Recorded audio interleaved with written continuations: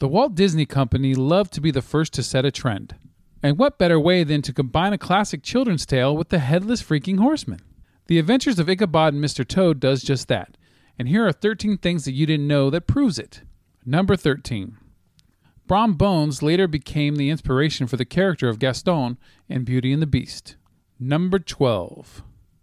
The Toon Patrol villains featured in Who Framed Roger Rabbit were designed and patterned after the weasels in the Disney version of The Wind in the Willows. Number 11.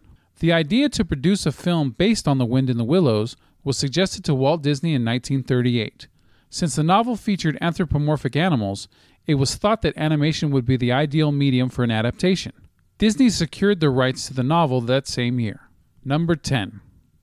In The Wind in the Willows, Angus McBadger tells Ratty and Mole that something has to be done about Toad as he's spending too much money. This was a sly dig at Roy O. Disney, who was always complaining to the animators about his brother Walt for spending too much money. Number 9.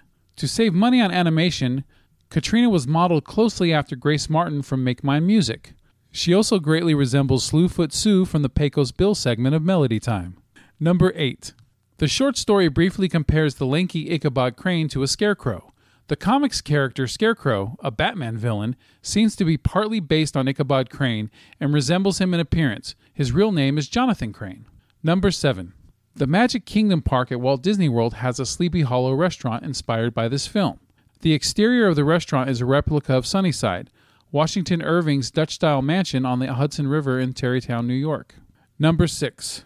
There are 2 hidden Mickeys in the road just after Toad first sees the motor car. Number 5. The Headless Horseman is often cited as being, along with the Horned King in The Black Cauldron and Chernabog in Fantasia, as one of the scariest villains in the Disney canon. Disney still receives complaints from parents about the character frightening their children. Number 4.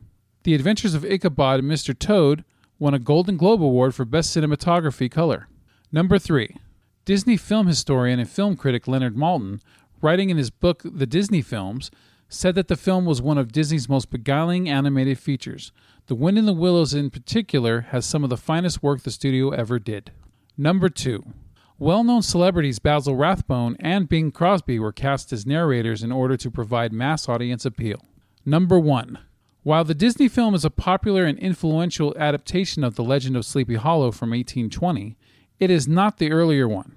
It was preceded by The Headless Horseman from 1922, which is an early horror film. There's the Adventures of Ichabod and Mr. Toad.